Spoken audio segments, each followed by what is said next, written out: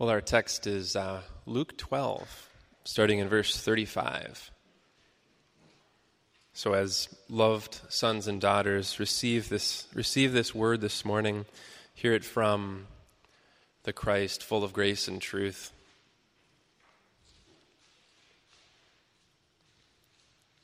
Stay dressed for action and keep your lamps burning, and be like men who are waiting for their master to come home from the wedding feast, so that they may open the door to him at once when he comes and knocks. Blessed are those servants whom the master finds awake when he comes. Truly I say to you, he will dress himself for service and have them recline at table, and he will come and serve them. If he comes in the second watch or in the third and finds them awake, blessed are those servants.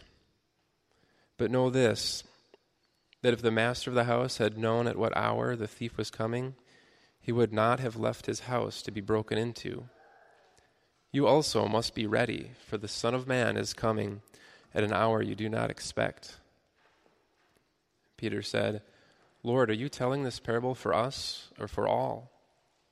And the Lord said, Who then is the faithful and wise manager whom his master will set over his household, to give them their portion of food at the proper time?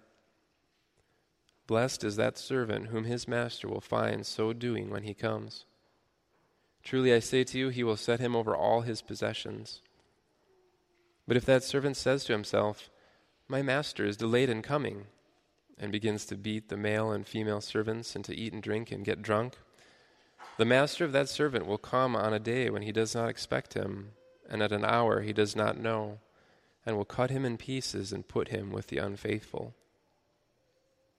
And that servant who knew his master's will, but did not get ready or act according to his will receive a severe beating. But the one who did not know and did what deserved a beating will receive a light beating. Everyone to whom much was given, of him much will be required.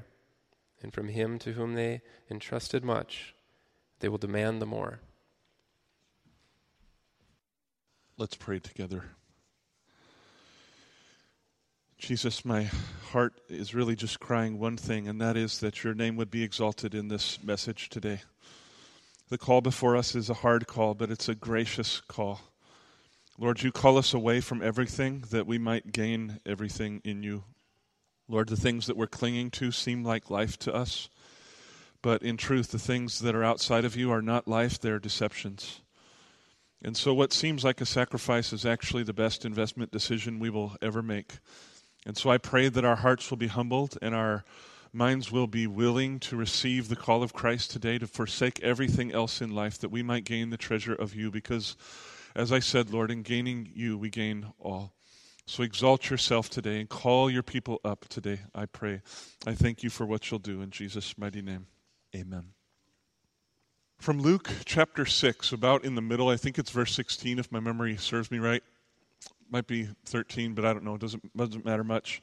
From the middle of 6 till the end of chapter 18, one of the main themes of that part of Luke is that Jesus is training the apostles and also he's training the disciples.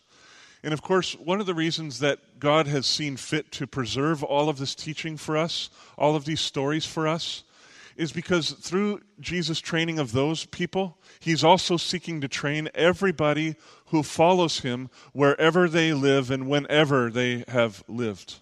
Christ is a trainer, and he's teaching us in this section of Luke how he trains. So when you read the chapters before us today, 12, 13, 14, and 15, in some ways it seems like they're a little bit disconnected stories, vignettes. But as I have pressed into these things and prayed about them, I've come to see a thread that really runs through them all, and that's what I want to talk about today. And the thread that I see is this, that in these chapters, Jesus is pressing in and teaching us more about what it means to actually follow him. And as we meditate on the things that Jesus has said, I think we come to see that it's not enough to admire Christ. It's not enough simply to believe in Christ in some superficial way.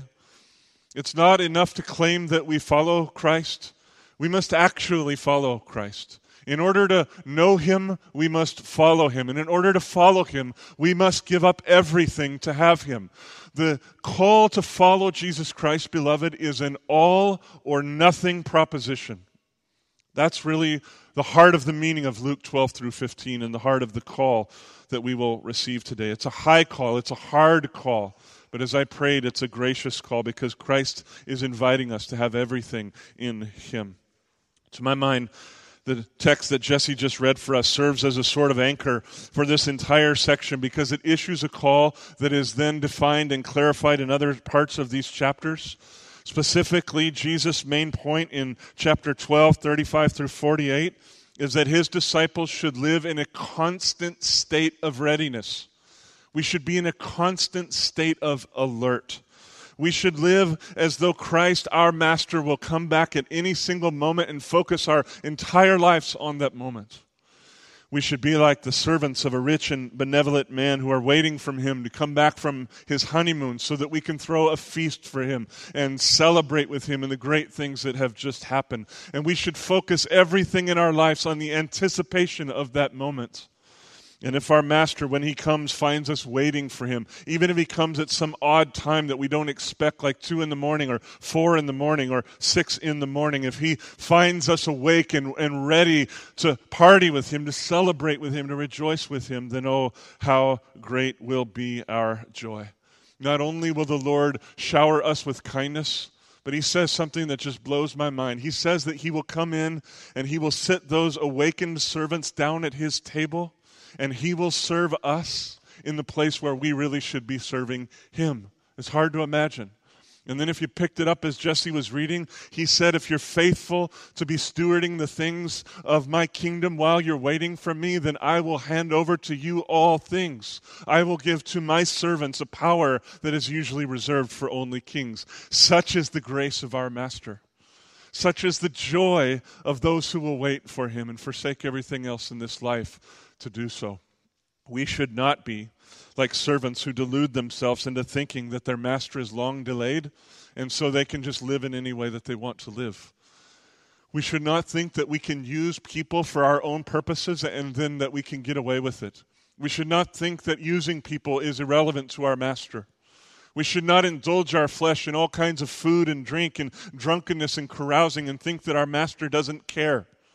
We should not hear Paul's words when he says, wherever sin abounds, grace abounds all the more. We should not hear that and then come to the conclusion that we're free to sin because grace will abound. This is not the truth. This is not the call of our Master. He has called us to come out of the world, not into indulgence, and those who are waiting for him will be waiting for him in holiness. Look with me at verse 17. Jesus said there something that's very penetrating to me. He said, and that servant who knew his master's will, but did not get ready or act according to his will receive a severe beating, will receive punishment, whatever that looks like. But the one who did not know and did what deserved a beating, he will still receive a light beating. Everyone to whom much was given, of him much will be required. And from him to whom they entrusted much, they will demand the more. Beloved, we rejoice in being a church that exalts the worth of the Word of God in the life of the church, and we should rejoice in that. But I want you to know that because we live in the rich soil of biblical preaching and teaching and application, much will be required from us. Nobody who has spent any length of time at Glory of Christ Fellowship will be able to look Jesus in the face and say, I did not know what you required of me. Because here, Sunday in and Sunday out, as weak as we are as a church, we just open up the Bible, look at what it says, do our best to understand it, do our best to receive it, do our best to live in it. The Lord has spoken clearly to us for 7 years, and none of us will be able to escape his speech. We won't be able to say we didn't know. The standard for the people in this church will be very high. And I pray that we'll have ears to hear. The question that should be pressing upon our hearts as this sinks in is this: are we awake? Are we paying attention? Are we fixated on our Master and the things of our Master? Are we eager for His coming? And are we preparing for that moment? Or have we grown complacent? Are we falling asleep? Are we giving ourselves to the things of the world and to the things of our flesh? Are we preparing for ourselves joy or discipline? This is really the question I think Jesus wants to press upon all of His followers, whoever reads these words. Whether we stay awake or not in Christ is extremely important. And so as I've meditated on these chapters this last week, one question that's really pressed upon me is this: how, Lord, do I stay awake? I want to stay awake. I want to be vigilant. I want to be ready when you come. So what does that look like? And as I read chapters 12 through 15, I discerned 7 answers in those chapters. And I'm going to talk about all 7 of them today. Now, I'll tell you right up front, 7 points is too many points for one sermon. I had a professor in school who said, don't have so many points that your sermons will be pointless. And right now, I'm definitely teetering on the edge of that this Sunday. But I'm going to take that risk because I want to say what's in these chapters, and here's my gut. Not all 7 points is going to relate to every person, but 1 or 2 of these points will relate to every person. And so rather than trying to take in everything that's said today, be seeking the Holy Spirit and ask Him to point out to you the 1 or 2 things that He brought you here today to say to you. I feel that as I'm preaching, the Holy Spirit will visit each of us and press upon our hearts and say, this point is for you. Listen to this point. Meditate upon this point. Take this point home. When you feel the power of the Spirit landing upon you, pressing into you, please don't resist Him, because what He's trying to do is bring you along a path that leads to eternal joy. He might have to confront you. He might have to challenge your way of life. He might have to ask you to let go of that thing that you're so tightly clinging to. But the reason He wants you to experience this little bit of pain is so that you will have this eternity of joy in Jesus Christ. So listen to these points, and more importantly, listen to the Holy Spirit. And let's trust that in all of our lives, He will speak today. He will sting us with the Word, and He will cause us to sing by the Word today. So 7 things, and here's number 1. In order to stay awake in Christ, we must learn to fear God more than we fear other people. If you look at the beginning of chapter 12, I'm not going to read the text there, but you'll see there, if you'll skim it over, that Jesus warns His disciples to beware of the Pharisees because they were hypocrites. These people were religious leaders, but they were also political leaders. And they were very skilled at using their political power to gain religious power, and often it seemed that their political power was actually more important to them than God, more important to them than the things of religion. The reason that Jesus issued this warning at this time is because He had just been at the house of a Pharisee having dinner. And while He was there, they got into a debate about religious things, really legalistic things. Jesus began to challenge them. He began to press on them very hard. At times he was harsh with them. They deserved it, but He was harsh at times. He was confronting them. As the meal came to an end and Jesus was leaving, the Bible says that these leaders began to press Jesus very hard with all kinds of questions because they were trying to trap Him. They're trying to gain evidence against Him. They're trying to get fodder so that they could bring Him into a Jewish court of law and convict Him, punish Him, possibly imprison Him, possibly kill Him. Beloved, their lips were overflowing with the language of God, but their hearts were filled with plots of murder, actual plots of murder. And you know that in the end, they actually succeeded. They put Him up on a cross. It was not for nothing.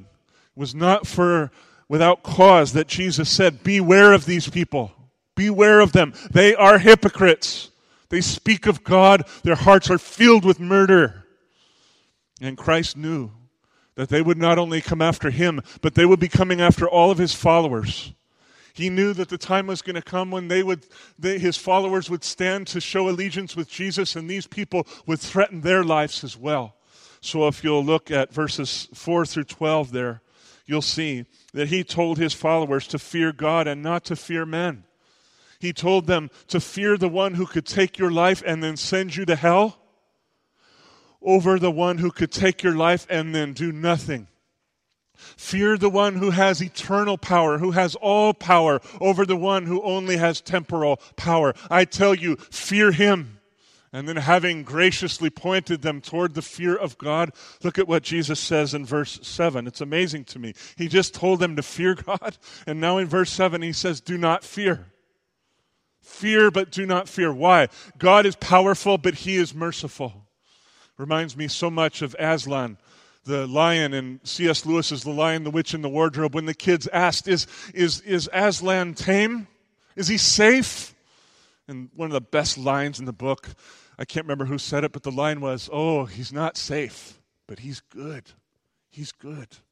You come near to the Lion of the tribe of Judah, and his roar will cause you to tremble. But he's slow to anger and abounding in mercifulness and graciousness and faithfulness and steadfast love. So fear him, but do not fear. Fear him in the right way and rest in him in the right way. Let this dominate your lives, disciples.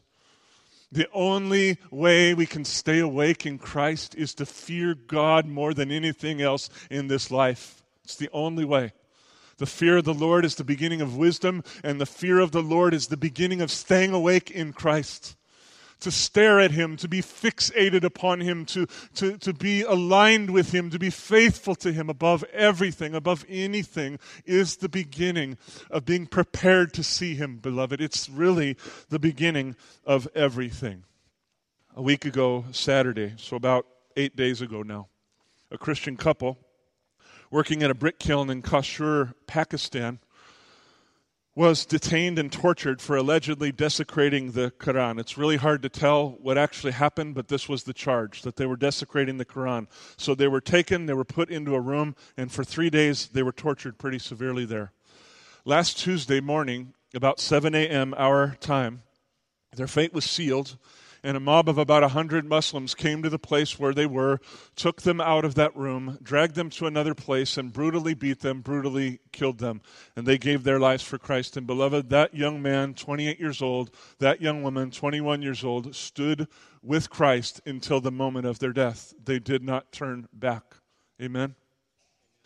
The call to walk in the fear of God over the fear of men is very real. It's right here. It's right now. It's happening in our world, and it is eternally significant. And that story might seem so far away that it's inapplicable to us, but I tell you, the day is coming when things like that will begin to happen on our very soil.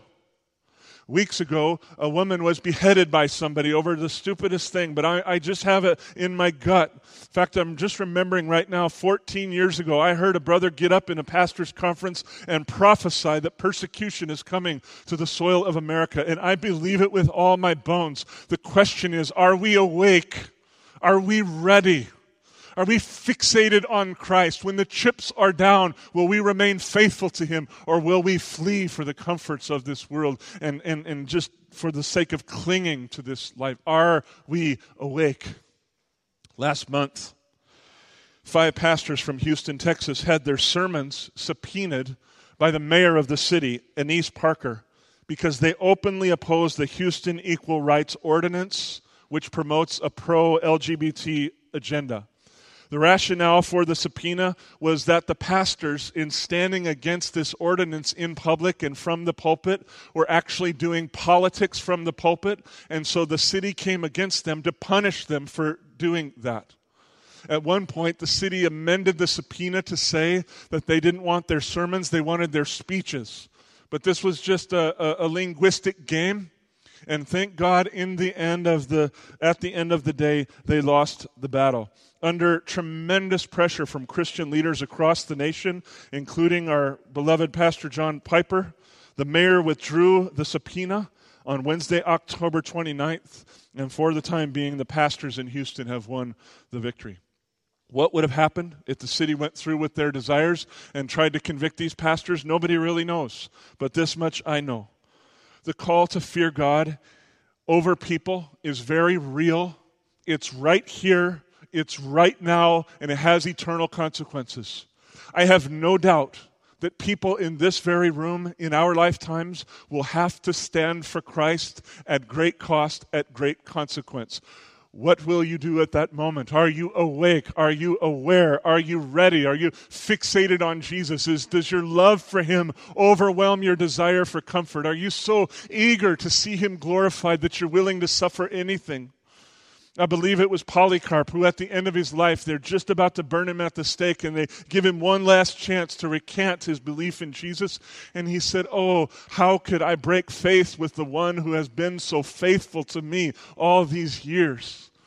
Are you seeking God day by day? Are you sowing the seeds of a committed love in your heart so that when the chips are down, you will say, "Yes, I will stand with Christ"? By the way, I can't help but adding this little addendum. As part of a nationwide protest, pastors from across this country sent their sermons into the city of Houston. And along with them, they sent Bibles, thousands of Bibles. The mayor of Houston has publicly committed herself to distributing all those Bibles to the city through the police department. And she said publicly, I heard her say it myself, that these Bibles were a gracious gift to the city of Houston.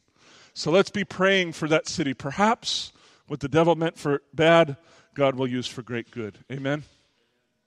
The holiday season is upon us, and in the coming days, we're going to have many opportunities to talk with friends, with family, with acquaintances, with neighbors, with strangers. In fact, this last Halloween, several of our families had outreaches, and one of them was in my neighborhood. And for the most part, my neighbors have said nothing to me, but the other day I ran into a couple of them, and they weren't super kind to me. I don't think they were happy that we used that occasion to say something about Jesus. And it just made me think that in our own homes, in our own families, in our own circles, are we willing at this time of year to stand up for Christ no matter what the consequence? I know that God is wise, and sometimes the thing he wants us to do is to be silent. But what I'm saying is when the Holy Spirit stirs in your spirit and encourages you to speak a word to your family or friends or acquaintances or neighbors, will you stand up and speak for Christ, or will you shrink back in fear? The call to fear God above people is right here. It's right now. It's very real. And it has eternal consequences. The fear of the Lord is the beginning of staying awake in the Lord. And so mainly what I'm saying is a positive thing. Are you staring into the face of Jesus day by day, sowing the seeds of a committed love that's based on his covenant with you, not your commitment to him? Are you sowing those seeds so that when the chips are down, you have the spirit, the wisdom, the power, the courage to stand and say, yes, I belong to Jesus, no matter what that means. I pray that we'll be awake. Second thing, in order to stay awake in Christ, we must value him over all the treasures of this life. If you look at Luke, starting in chapter 12, verse 13, and then going all the way through 34, again, we're not going to read these passages, but if you'll just even look at the section titles, you'll see that the commonality there is really finances, it's money. While Jesus had been teaching a number of things, one of the people in the crowd stood up and asked him to arbitrate a financial matter. Specifically, he wanted Jesus to intervene in a family affair so that he could gain an inheritance. But one thing I love about Jesus is that he hardly ever just deals with our presenting issues. He's a heart reader. He sees beyond the presenting issue and into the depth of what's really going on. And so he just said to this man, who made me a judge or an arbitrator over you? It's not my job. Here's my job. Rid your heart of covetousness. And what he said to this man, he said to all, rid your heart of covetousness. And he told them the parable of a guy who was just so caught up in the desire for money that he built more and more and more barns so that he could store more and more and more stuff. But while he's in the process of that, God calls him a fool and requires of him his life. And now the guy's got to answer. And he's got all these earthly treasures, but he's got no treasure with God. And so Jesus says to them, listen, don't live for treasures that will fade away. There's nothing wrong with having possessions, but if you live for your possessions, you're in big trouble. Instead, wear yourself out for the possessions that will never, ever, ever fade away. Be rich toward God. Don't just be rich in this world. And then he went on to say that for those of us who love God, we don't have to worry about financial issues. Let me ask you, in the last month, how often you've had anxiety over a financial issue? How about in the last year? How about in the last 5 years? How often does financial anxiety plague you? Jesus is actually inviting us into a way of life where we have to have no anxiety over financial matters for this reason, for this simple reason. The God who cares about the birds that eat at our feeder every single morning, every single afternoon, every single night. The God that has a global feeding plan for birds every day. The God who cares about grass and flowers and arrays them with a glory that Solomon knew. You ever been out in the middle of a field and just been blown away by the beauty, just the floral beauty of the place? Who planted those? Who nurtured those? Who's taking care of those? At our house, this beautiful woman right here puts a lot of work into nurturing our plants. Who is nurturing the plants all over this globe? It's a gracious God, a great God. And Jesus makes a simple point. Do you seriously think that he cares more about birds and plants than you? God cares about you tremendously. You have nothing to worry about, no need for financial anxiety. So on the one hand, he invites us to get rid of covetousness. On the other hand, he says no need for financial anxiety. God is with you. And then he makes a very stunning promise, starting in verse 32. If you look at that, 12:32. Fear not, little flock. I think it's so beautiful that the great God of this universe calls us a little flock. What a precious, affectionate thing to say. Fear not, little flock, for it is your Father's good pleasure to give you the kingdom. Your God is planning to hand everything over to you for the glory of Christ. So here's the kind of life you can live now. Sell your possessions. You don't need them. And give to the needy. God will provide for you. Provide yourselves with money bags that don't grow old. You don't need to build barns that last 100 years so that they can store your stuff. Just feel free to use what God gives you. With a treasure in the heavens that does not fail, where no thief approaches and no moth destroys. For where your treasure is, there your heart will be also. Beloved, Jesus is saying, here's one way to stay awake. Get rid of the love of money in your life. Realize that God is your provider. Realize that God is the one who will satisfy your souls. Look to him as you look to no other, and you will stay awake for sure. So how are you doing with this? Is covetousness gripping your heart? Is anxiety over finances gripping your heart? Well, if that's true, I want to encourage you to meditate on these verses. Don't just read them, but soak in them. Think about every word. And let your Father teach you that he will provide for your needs. Third thing. In order to stay awake in Christ, we must see the seriousness of our sin and repent. We must run away from our sin and run toward Jesus Christ. If you look at the beginning of chapter 13, you'll see that there were some who were following Jesus, and they asked him about an event that had been all over the news in their time. And Jesus not only commented on that, but he added another event that was hot on the news. If they had lived in our day, it would just be all over the cable networks. It would be all over radio. It would be in the newspaper. So Jesus is taking big stories that everybody knows, and he says that in both cases, people died in tragic ways, but that these circumstances should teach us a very important lesson. Namely, that we should not look on the bad fortunes of other people and think that we're any better than them or any more blessed than they are. In fact, Jesus says that unless we repent of our sins, we will all likewise perish. That's a very strong word. As John Donne famously said, when we hear of somebody's death, we should not ask for whom the bell tolls, because in truth it tolls for us. It tolls to remind us that we must turn from our sin or we will perish. It tolls to remind us that the satisfaction of Christ is better than the satisfaction of anything else in this life, because the day is going to come when our number is up and we're buried in the ground. It's going to happen. Everybody is going to die. And so God is gracious. He's incredibly gracious. If you look there, Jesus tells a little bit of a parable about a farmer who goes and sees a fig tree that's not bearing fruit. And somebody asks, should I cut it down? And he says, no, don't cut it down now. Tend it and give it about another year to bear fruit. And then if it still doesn't bear fruit, then go ahead and cut it down. I take this to mean that God is very gracious. He's very, very patient, and he's willing to give us time to begin bearing fruit. But beloved, the kindness of God is meant to lead us to repentance. And if we don't repent, there will be a very high price to pay. We will perish in our sin, Jesus said. One thing I never want is to perish in my sin. So if I'm going to follow him, I need to hear something. I am not allowed to play with sin anymore. It's not a small thing. I think as Christians, especially as those who are in touch with the massiveness of the grace of God, it becomes easy to justify our habits because we think God will forgive us. It's really not that big of a deal. His grace is so much bigger than my sin. All of that's true, but we should not presume upon God's grace because the day will come when we will give an answer. Last Thursday morning, a very close friend of mine from California sent me a long text asking for prayer from his church. I mean, the text came, and I think I opened up and said, "You have 15 texts." I was like, wow, something's going on. He said that his pastor just that morning had gathered with the staff of the church and confessed that he and the secretary had had an adulterous affair. Sadly, that church is going to hear that news in about 2 hours from right now. It's a church in the Palm Springs area of California. This pastor is an author. He's a speaker. He had a radio ministry in the Southern California area that was beginning to grow. But whatever was happening in his life, he did not take his sin seriously. And now his sin has not only destroyed his family, although who knows, maybe God will restore the family, but for now, what destruction would that be to hear that kind of news?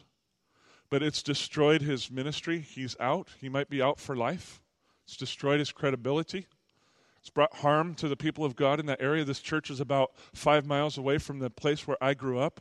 And just like, about 15 years earlier, another pastor who had grown this huge ministry also got caught in a very similar kind of sin. And so now I'm so concerned about my home area because it just seems like the reputation of successful pastors is that they also have a little something going off on the side and going on over on the side. And what really concerns me is what that is communicating to people about Jesus Christ. It's incredibly sad. This guy played with hidden sin. God is a consuming fire, and I have no doubt that he's the one who exposed this stuff.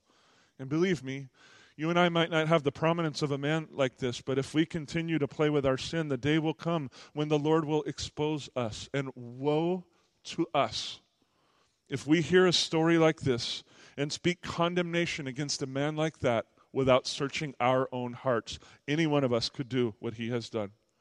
Woe to us if we do not take this occasion to let the Lord speak into our hearts and teach us how to kill the sin that remains in our lives. Woe to us if we rise up in judgment and fail to repent, because we will all likewise be exposed. We will all likewise hurt others. We will all likewise bring shame to Christ unless we bow before him in humility and open confession and let him do a work inside of our lives. In order to be awake in Christ, beloved, we have to take our sin seriously and by grace run away from it as fast as we can. So how are you doing? As I'm speaking right now, as I'm telling this story, is God pricking your conscience? Is he touching your heart? Do you have a little something going off on the side that if it comes out is going to hurt people, damage the reputation of Christ? If you do, I want to assure you, your God is massively gracious. And he has already laid down a sacrifice that will forgive that sin. But his sacrifice bids us to come out into the open, come out into the light, confess it, and be healed. And so I want to urge you, don't just confess it privately to God, but find a brother or sister here in this church and confess it and do it today. Don't make a tomorrow plan, because tomorrow plans always lead to more tomorrow plans. Say, today, right now, this moment, this is what I'm going to do. I promise that everybody who does the Word of God will find deliverance in Jesus Christ. And I pray that that will happen for some of us this very day. Fourth thing, in order to stay awake in Christ, we have to confront the religious idolatry in our lives. If you look at chapter 13, starting in verse 10, you'll see there the story of Jesus healing a woman on the Sabbath in a synagogue. And though it was an awesome thing that he did there, the ruler of that synagogue, who was very much like a local pastor, he became upset with Jesus because he was so fixated on his vision of what God was allowed to do and not allowed to do on the Sabbath day that he couldn't see the stunning act of grace that had just happened before his eyes. He was so bound by religious idolatry that he couldn't even rejoice with the people.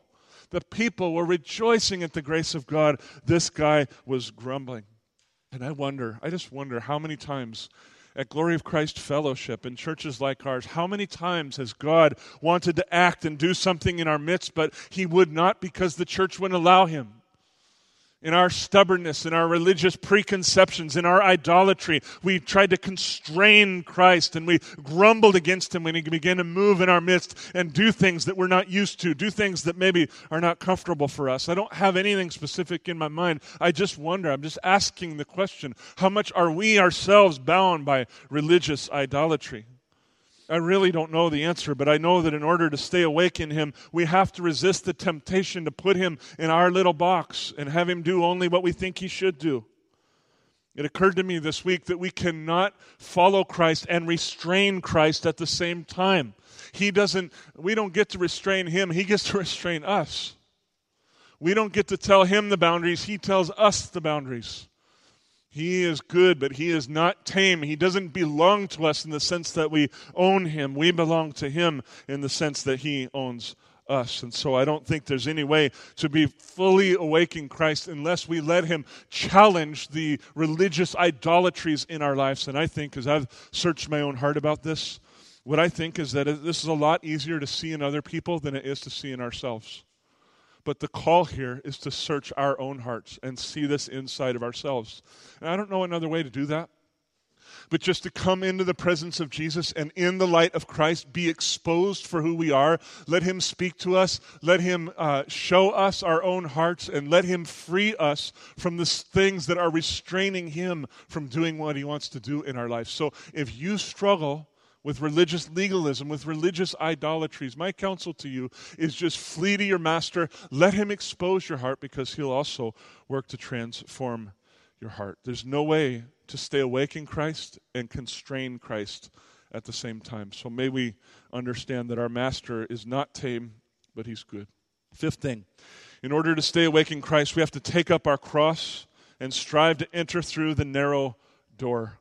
I want to read two passages with you. They're a little bit longer, but nothing I can say would even come near to what Jesus has said. So please look with me first at chapter 13, verse 22, and then we'll look at a passage in chapter 14. He went on his way through the towns and villages, teaching and journeying toward Jerusalem. And someone said to him, "Lord, will those who are saved be few?" And he, Jesus, said to them, not just to this guy, but he's now saying to everybody, which I think would include us, strive to enter through the narrow door. For many, I tell you, will seek to enter and will not be able. Oh, that we would have ears to hear the word of the Lord.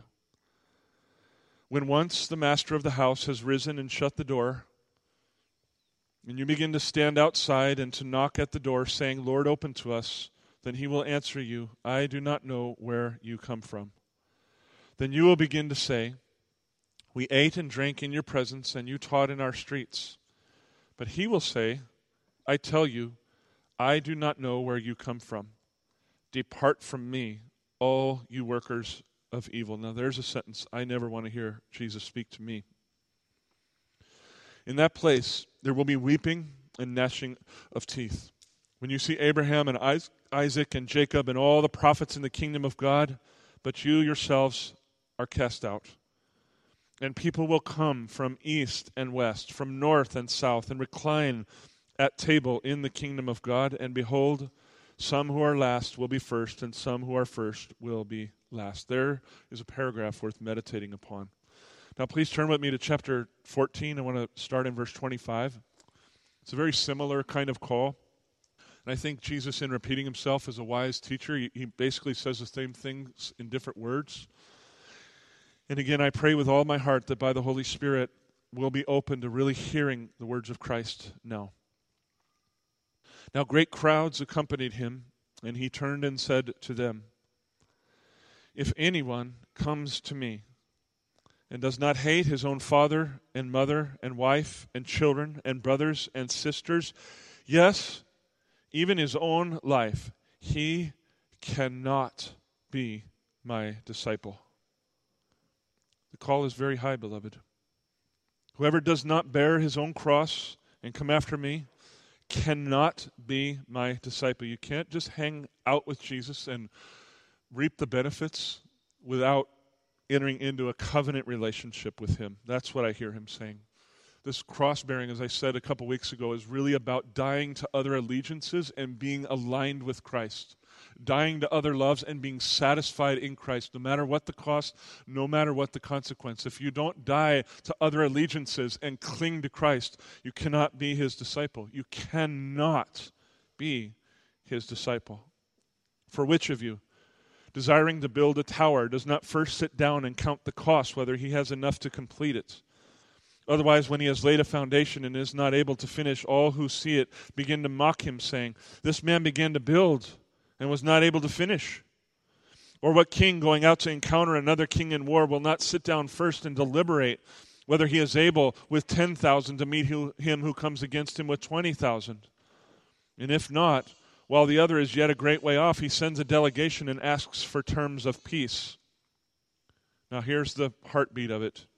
So therefore, any one of you who does not renounce all that he has cannot be my disciple. Salt is good, but if salt has lost its taste, how shall its saltiness be restored? It is of no use either for the soil or for the manure pile. It is thrown away. He who has ears to hear, let him hear. So much could be said about these things, and I really do want to urge you to ponder them carefully.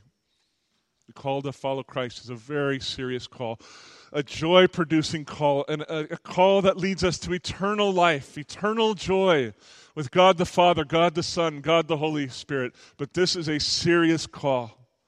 In order to gain everything in Christ, we must lose everything in this world, or we cannot be his disciple. And so the main thing that I personally have taken from these passages is that what it means to follow Jesus is to take up our cross and die to everything else but Jesus. It means to bow to his will and to his ways in everything. And if we speak his name but do not bow to his will, then I'm not sure that we are his disciples. It is possible, obviously, for us still to struggle with obedience, to struggle with sin.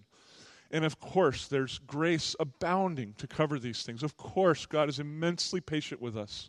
I'm not saying that. We're not a legalistic church. We believe in grace. We live by grace. But beloved, the grace of Christ does not remove the height of the call of Christ to leave everything and follow him. So how are you doing? How are you doing? How are the allegiances in your heart compared to the allegiances of Christ? What is capturing your heart right now? If God somehow saw fit to put up here on this screen your checkbook so that we could see how you spent your money in the last year, and your schedule so that we could see how you've actually spent every minute of your time this year, what would we all see? How would it look? If the truth was exposed, what would your allegiances be? And I am saying this, yes, to bring conviction, but mainly to bring clarity so that we'll choose Christ over the other things of this world. The things we give our time to outside of Christ just don't satisfy. Tracy, I want to ask you after the service what that text is that you read during the worship. I recognize it, but I don't remember. But that text spoke so powerfully to me. It said, why do you keep eating and drinking and spending your money on stuff that never satisfies your soul? Come instead and be satisfied in me. Here's a gracious God keeping the same standard up high and saying, listen, I will give you grace, but turn from these things. They will never satisfy you, like ever. You could have 10 lifetimes of indulging in video games. It will never satisfy you. Christ alone will satisfy you. So how are you doing? Sixth thing, in order to stay awake in Christ, we must die to our desire for honor and the praise of others. In the interest of time, I'm not really going to say anything about this at all. But I do want to say that if you're the kind of person who struggles with position and power and prestige, the desire for acknowledgement, you want to be recognized in front of other people, then I want to encourage you to meditate on Luke chapter 14, the first 24 verses. If God is pricking you in the heart right now and saying this one's for you, then please just look at Luke 14, the first 24 verses later on your own time. Meditate upon them and let God speak to you through them. I promise you that if you'll come to him humbly, he'll expose your motives and he'll transform your motives. He'll help you to see that being acknowledged by God in Christ is better than any other kind of praise that you could get in this life for sure. And if you have the pleasure of God in Christ upon you, you don't need the praise of people. You just don't. You could say, I'm just thinking back to an award day that I had in my college years, and they're giving awards to this people and that people in front of a couple thousand people. And it was nice. I won a couple religion-based rewards, and that was nice. But you know what? I didn't need it. I've got those rewards still, and they're tucked in a drawer or a box somewhere. I don't care about them. I'm okay in Christ. I don't need the praise of men. And so if you struggle with this, just go to your master. Let him satisfy you. Number 7, in order to stay awake in Christ, we must learn to be on mission with Christ. At the beginning of chapter 15, you'll see that the leaders of Israel were grumbling against Jesus because he was hanging out and fellowshipping with tax collectors and sinners. So in other words, he was spending time with people who were not seeking God. He was spending time with people who were undesirable. And the religious folks of his day looked at him and said, now what is it about him? Why would he hang out with people like that? What does that tell us about him?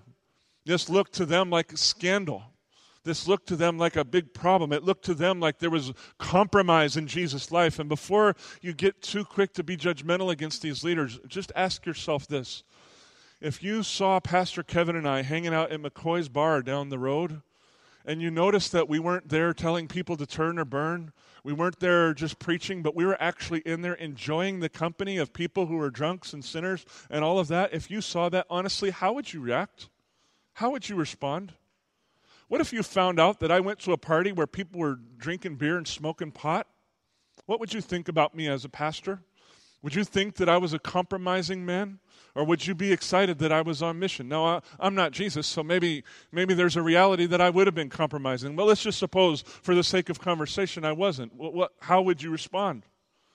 I think we might have similar feelings if we saw Jesus hanging out with certain kinds of people. And evidently, Jesus thought that there was something to their grumbling because he answered their question. He gave them 3 parables to address the concern of their heart. So I think he probably thought there was some validity to what they were saying. So he told them the parable of a person who lost a sheep and left 99 found sheep behind to go find the one that was lost. And when he found it, he put it up on his shoulders and he ran back home in joy. And everybody shared in joy. And he told them the story of a woman who lost a valuable coin, about a day's wages. And she needed that money, so she dropped everything to find it. And boy, when she found it, was she happy. Ever lost your car keys for about an hour or something like that? How do you feel when you get your car keys back? That's how God feels when a sinner is found. And then he told them the story about a man, a father whose son went astray and went into great rebellion, but finally came to the end of himself and the end of his ways and turned back to come home. And when he came home, the father had his arms wide open because his heart was already wide open. And he was teaching these people. He was teaching them that in order to save the lost, you have to seek the lost. In order to seek the lost, you have to actually be with the lost.